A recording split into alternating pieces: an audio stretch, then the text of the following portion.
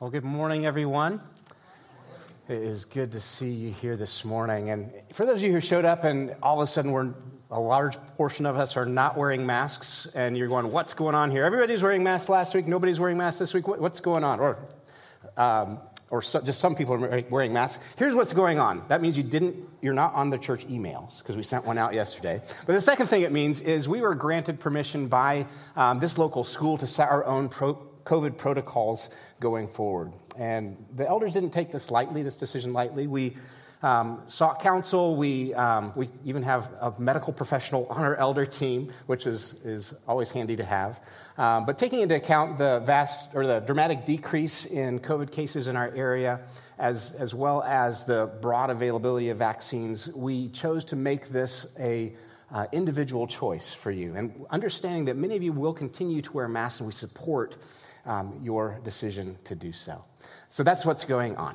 But thank you for your patience with us as leaders through this very polarizing and confusing season that we've been walking through as we seek to strike the balance between overcaution on one hand and then just being irresponsible on the other. So the unity that you as a body have displayed through this whole thing has been a blessing to me as a pastor. And I just want to say thank you one more time for that. We will continue to, depending on what happens with the pandemic, we might have to go back towards that, but just continue to show love, preference for one another, and unity as a body. Thank you. I also want to thank the local and global deacon team. If you were here last week, you saw them up here highlighting our many local and global ministry partners. We're going to be bringing them back to the forefront in a few weeks as we take our yearly global and local offering. But I just want to thank our deacon team. Let's give them a hand for leading us so well last week as I was out of town. You know, it's been my pleasure as a pastor have a front row seat to see what God is doing and has done in raising up this local expression of his church that we call Fellowship Nashville. For those of you who are new and don't know the history, I'll just give you a brief look back as to where we've been, where we've come from. In early 2015, we were simply a small core group with a dream. About 30 people who were members of Fellowship Bible Church in Williamson County, but who, for the most part, lived up here in Davidson County. As that core group grew and gathered steam, in August of 2016, we opened public services for the first time right here at Waverly Belmont Elementary School as the Nashville campus. So if you hear somebody say that's been around a while, the Nashville campus, that's what they mean, but they're using old language.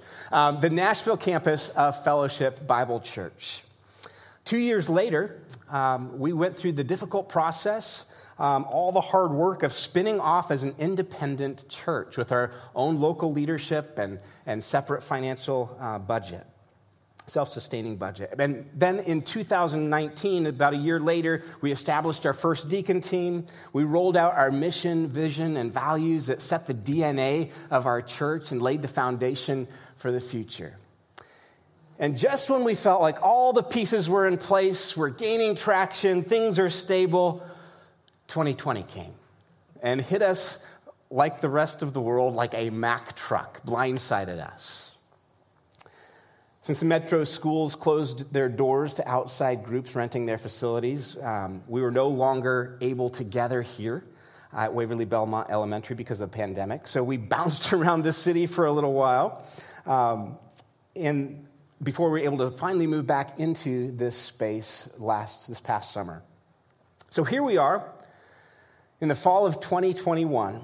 We've endured 3 location changes, survived a very polarizing season, weathered the departure of a lead pastor. The dust is still settling, and it feels like those of us who've been around through all the ups and downs of it all are looking at each other going, is everything okay? Are you okay? I'm okay. Are you okay? And we're just taking a deep breath. Now, I don't have a crystal ball. I can't see into the future. And if I claim to, you might want to fire me as your pastor. But I assure you of 2 things this morning, and one is this: God is in control. God is in control. And 2, He's still writing the story of this local expression of his church. God's in control. He's still writing our story. And as an under-shepherd, whom Jesus, the good shepherd, has placed here to pastor this flock, I want you to know that I'm excited about the story that God is writing in us and among us and through us. I'm excited about what he's going to do in us and through us in years to come. Here's just a few reasons why I'm excited. One, our leadership, our staff team. I am so blessed to get to serve with the godly, mature leadership that God has brought and gifted to the local expression of his church here. So thankful for our staff team, so thankful for our deacons, so thankful for our elders. Secondly, I'm thankful for you. I'm thankful for all of you. Like I said earlier, the unity that you have shown through this very polarizing season has been a huge encouragement to me as a pastor. There's many pastors out there that I rub shoulders with that are just beat up. As people from different sides of the political spectrum, different sides of COVID protocols are just sending kind of hate mail to them. They're discouraged, they're weary. I have been blessed by the unity and love that you all have shown through this whole season. Thirdly, another reason I am personally excited is that most of you know that we were able to close this summer on a new facility that we're going to call our own, or that we can call our own. We're currently in the process of getting all the permitting done so we can start remodeling, hopefully right during the new year, and God willing, we'll have that ready next summer to move into. So I'm excited about that because I believe it's going to open doors for us to expand and deepen our ministries, not only in our community, but also among our body. Both of those things, God is going to give us an opportunity to move forward in, and I'm excited about that. Fourthly, every week, God seems to be bringing new faces into our midst here at Fellowship Nashville that are leaning into the story that God's writing here. And with this influx of new people, I, along with our staff and leadership, thought that this would be a good time for us to revisit our DNA as a church so that everyone's on the same page. You know, we just spent the past year going through the book of John, the Gospel of John, going verse by verse, chapter by chapter. We just tied a bow on that sermon series.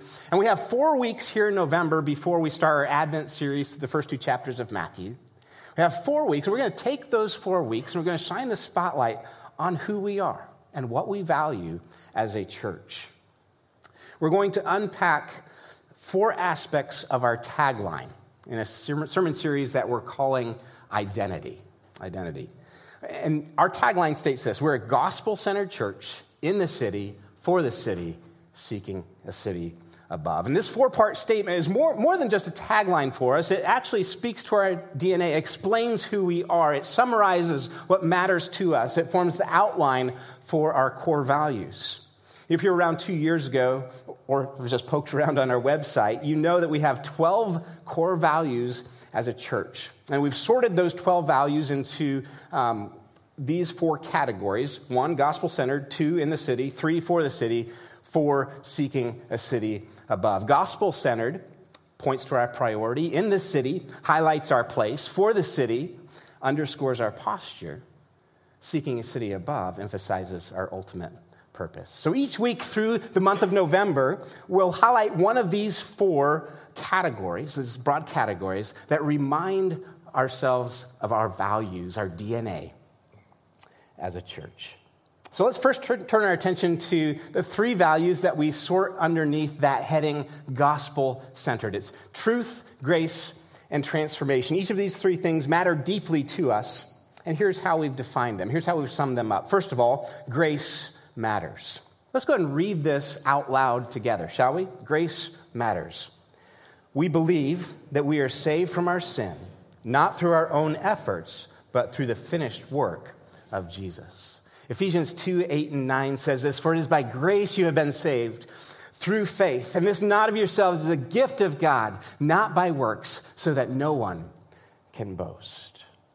We don't work our way towards God. No, God has come to us in the person and work of Jesus Christ.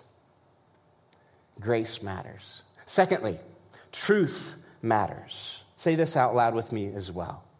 We enjoy and submit to God's word, even when it's hard. We don't just pick and choose what we want to cover in the Bible or what we want to believe out of the Bible. As 2 Timothy 3:16 and 17 says, all Scripture, we believe this, all Scripture is God-breathed and profitable for teaching, correction, and training in righteousness. So we choose to interpret culture in light of the Bible rather than the other way around, is basically what that means.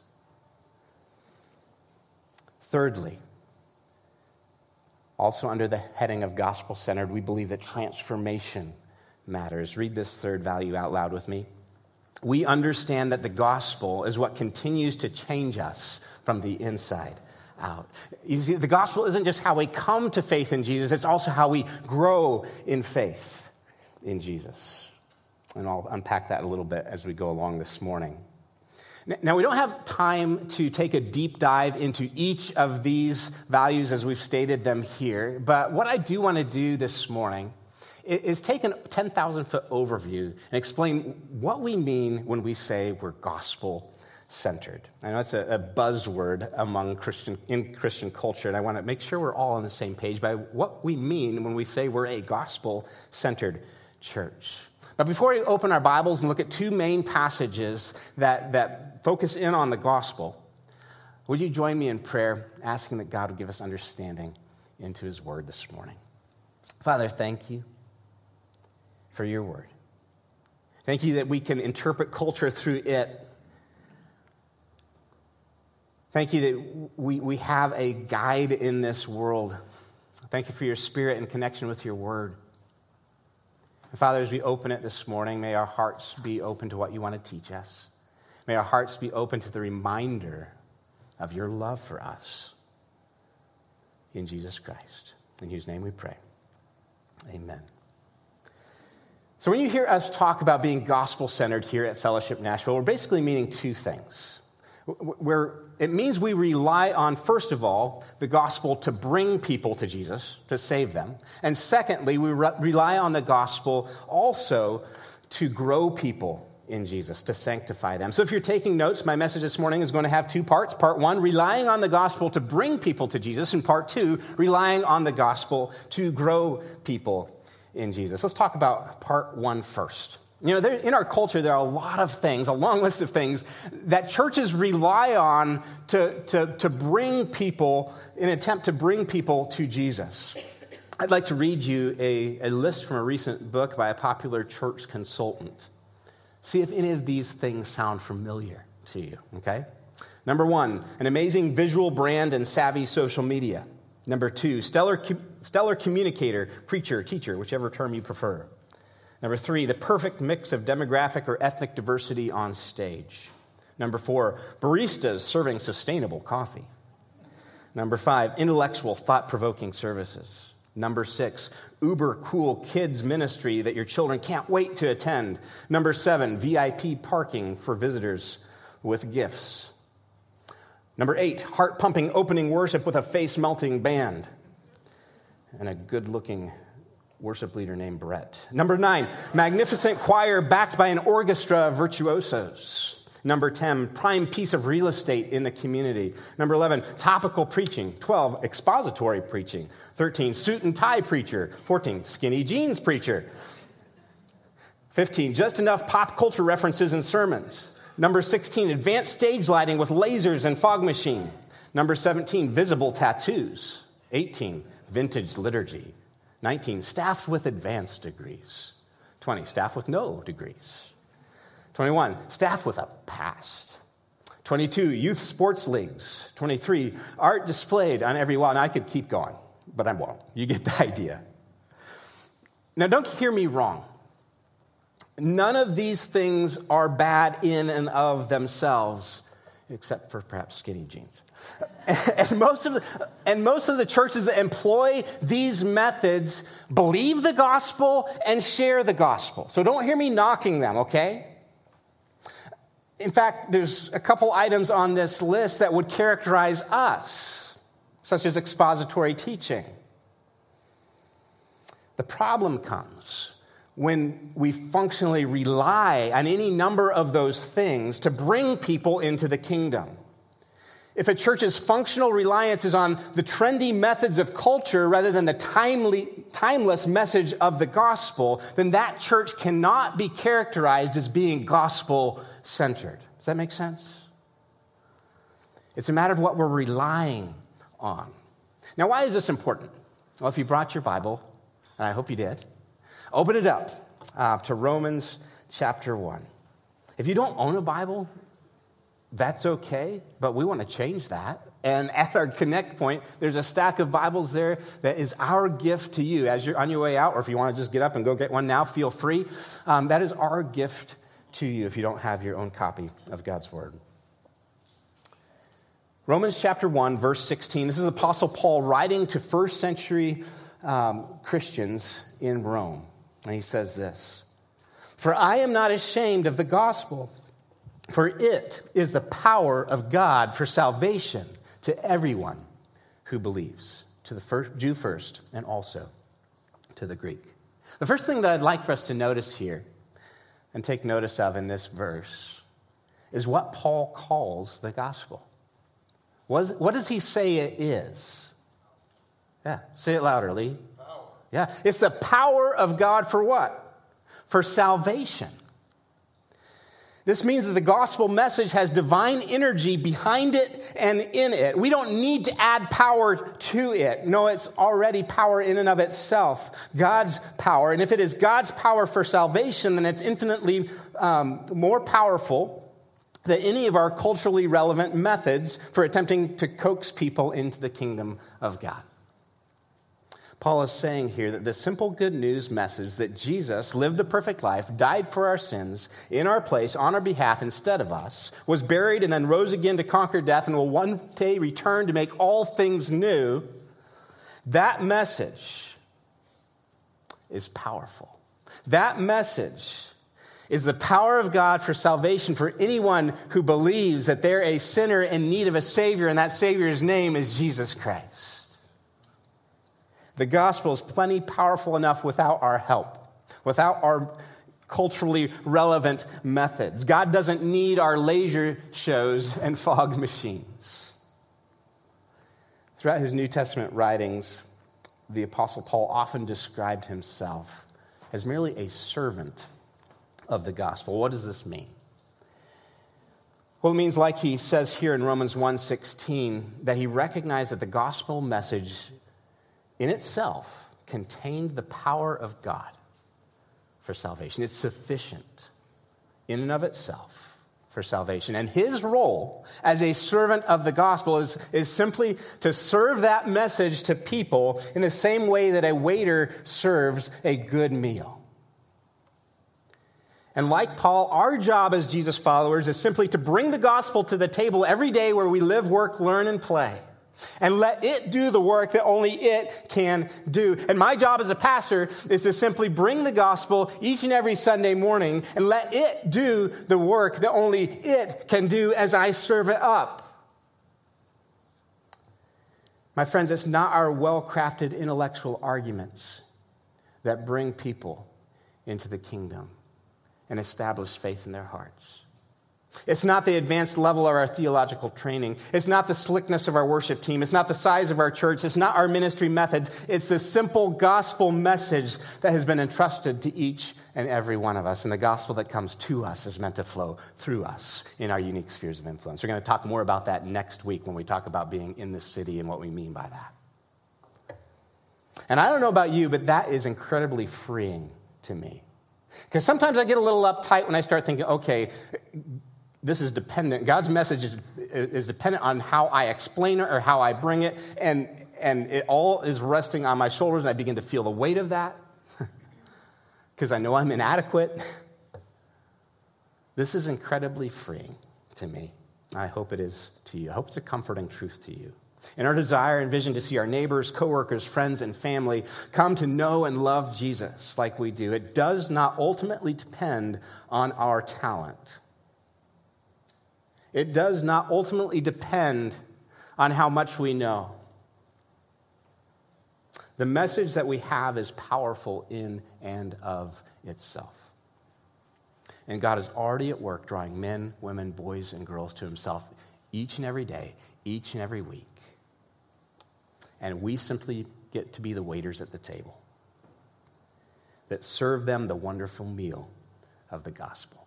It is the power of God for salvation.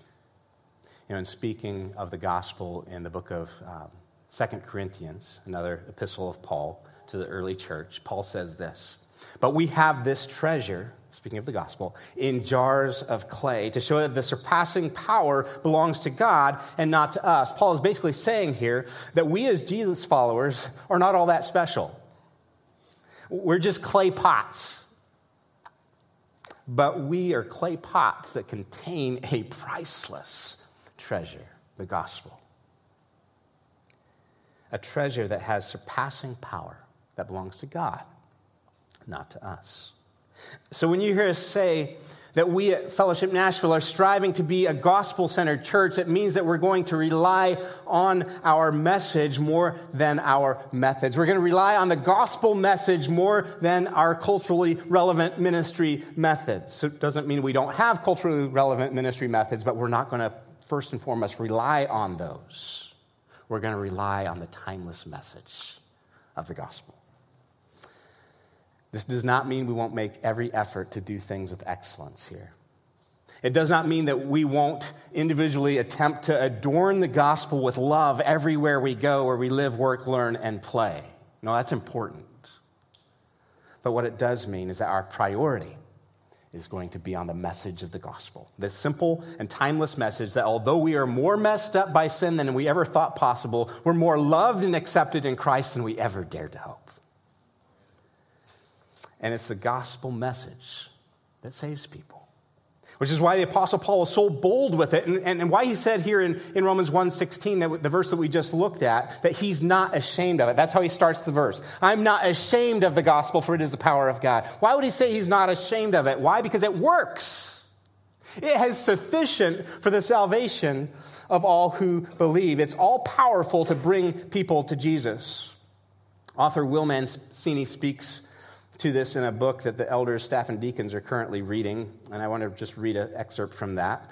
That is why Paul fought so fiercely against requiring Gentiles to be circumcised. That requirement implied that the gospel did not work. That is why he did not come to the Corinthians with eloquence or human wisdom. It would have implied that the gospel did not work. That is why he considered his birth status and Torah piety as garbage.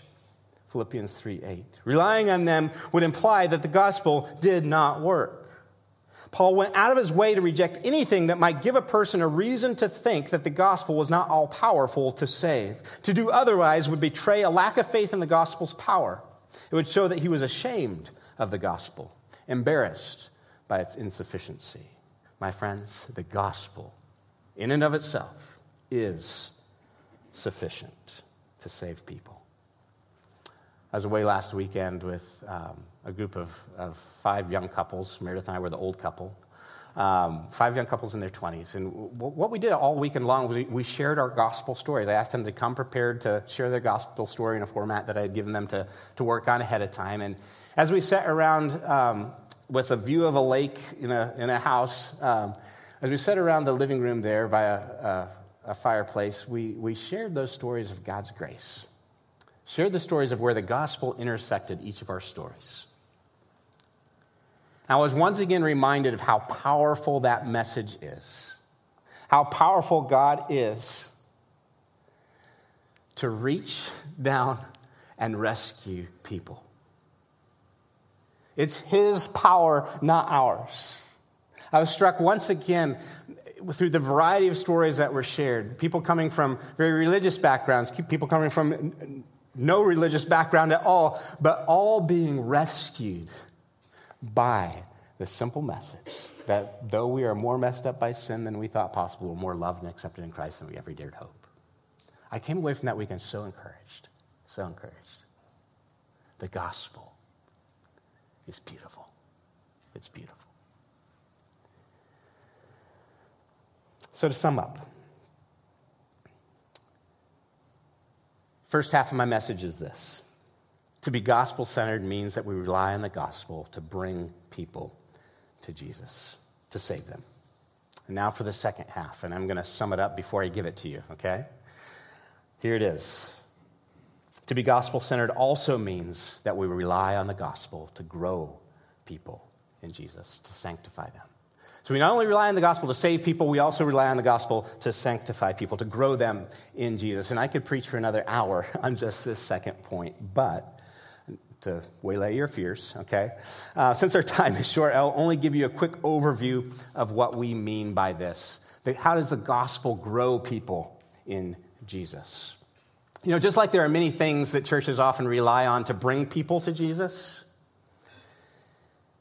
there are also many things besides the gospel that churches rely on to grow people in Jesus, or in an attempt to sanctify people.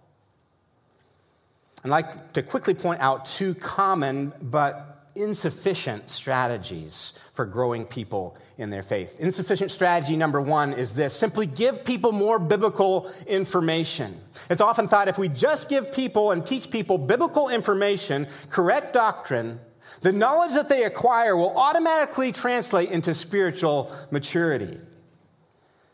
But while biblical knowledge is important, it's an essential piece of the puzzle in growing in Christ. Don't hear me wrong on that. It's insufficient on its own to change people from the inside out. It's insufficient on its own to change the heart and to grow people into Christ's likeness. In other words, and hear this, a person can be theologically astute and profoundly spiritually immature. I'll say that again. Somebody can be theologically astute and profoundly spiritually immature. Consider the scribes and Pharisees that Jesus encountered in the Gospels.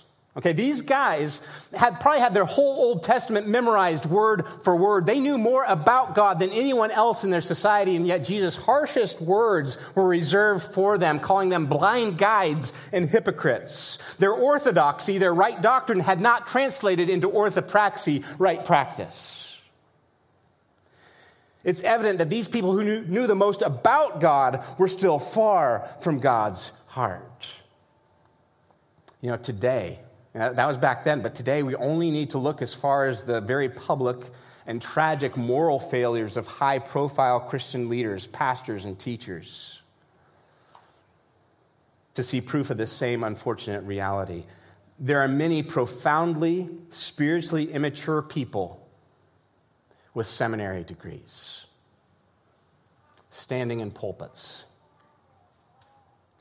Biblical knowledge does not automatically equate to spiritual maturity. So we can't rely on simply telling people to listen to more sermons or memorize more Bible verses. Don't hear me wrong again. Acquiring more biblical knowledge is not bad. It's an essential piece of the puzzle, but it cannot be relied on for spiritual growth alone. Here's another mistaken strategy that many churches employ, and that's this: simply encourage people to modify their behavior. Now, just like gaining biblical knowledge is important to spiritual growth, behavioral change is important as well. But it cannot be what we primarily rely on to grow in our faith. It's sort of like putting a Band-Aid on a bullet wound. Or if you think of a lemon tree that looks rather anemic, and it's like taking yellow spray paint and spraying the lemons yellow. No, that's not what brings about spiritual growth. We can't simply tell people to do more and try harder to become a good Christian. If we do that, we'll actually put people on a very dangerous and self-focused cycle that I like to call the behavior modification cycle. Some of you, I put this up on the screen before in our John series a few months back, so it may look familiar to you. And this cycle works like this.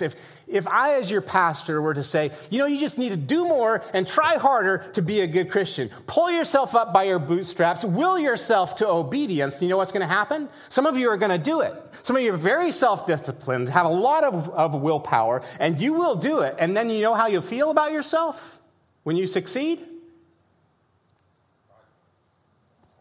You'll be patting yourself on the back, comparing yourself to everybody else who doesn't have as much willpower as you, and you'll turn into a very judgmental person that nobody really wants to be around. But inevitably, because you are human, you know what's going to happen? You're going to fall flat on your face. You're going to fail. You're going to slip up. And then that will lead to another self-focused reality. Instead of self-righteous pride, you'll swing to what? Self-loathing shame. Oh, I can't believe I did it again. Which, in a culture like this, a behavior modification culture, will often lead you to just put on a mask and hide. Not wanting anybody else to know that, hey, there's something not quite right with me. Or if you continue to try and fail, you might just want to give up on the Christian life altogether. But then you're like, oh, I just need to do more and try harder, like the pastor said. And so you do more and try harder, and boom, there's success. And then you go from self-loathing shame right back up to what? Self-righteous pride. And then you fail and go down to what? And then you go up and down and up. It's a horrible way to live. It's a self-destructive, self-focused cycle. And so if I, as your pastor, just simply tell you to modify your behavior, it's not doing you actually any good in and of itself. It's just having you bounce between self-righteous pride and self-loathing shame. How many of you can relate to this cycle? Okay, quite a few. It's kind of what the church culture I grew up in, okay? That emphasized right behavior and obedience more than the gospel itself. And your acceptance is determined on how well you obey. And I would bounce back and forth between self-righteous pride and self-loathing shame. Both information acquisition and behavior modification are outside-in approaches and attempts towards spiritual growth, but they're both insufficient for changing people from the inside out. Why? Because they aren't focused on the heart. And that's why I want us to look together at another important Bible passage about the gospel from Titus chapter 2 this morning. Titus chapter 2, verses 11 through 12. Would you read this out loud with me? Some of you are falling asleep and you need to wake up. Here it goes. Verse 11. We'll say it out loud. For the grace of God has appeared that offers salvation to all people. It teaches us to say no to ungodliness and worldly passions and to live self-controlled, upright, and godly lives in this present age. Did you catch it? Did you catch it? What is it that teaches us to say no to ungodliness? What is it? Yeah, the grace of God, the gospel of grace. The grace of God has appeared. It teaches us to say no to ungodliness. The gospel, listen to this, the gospel is not good advice on how to change your behavior. The gospel is good news that God loves you in spite of your behavior. The good news that God loves you in the midst of your sin. It speaks to your heart. It aims at changing you from the inside out. It tells you that there's no future version of yourself that God delights in more than who you are right now in Christ. And that in Christ means you're covered by Christ's righteousness, and that's what he sees when he looks at you. And you are fully accepted just as you are. You're fully loved just as you are. But hear this as well. God loves you too much to leave you as you are.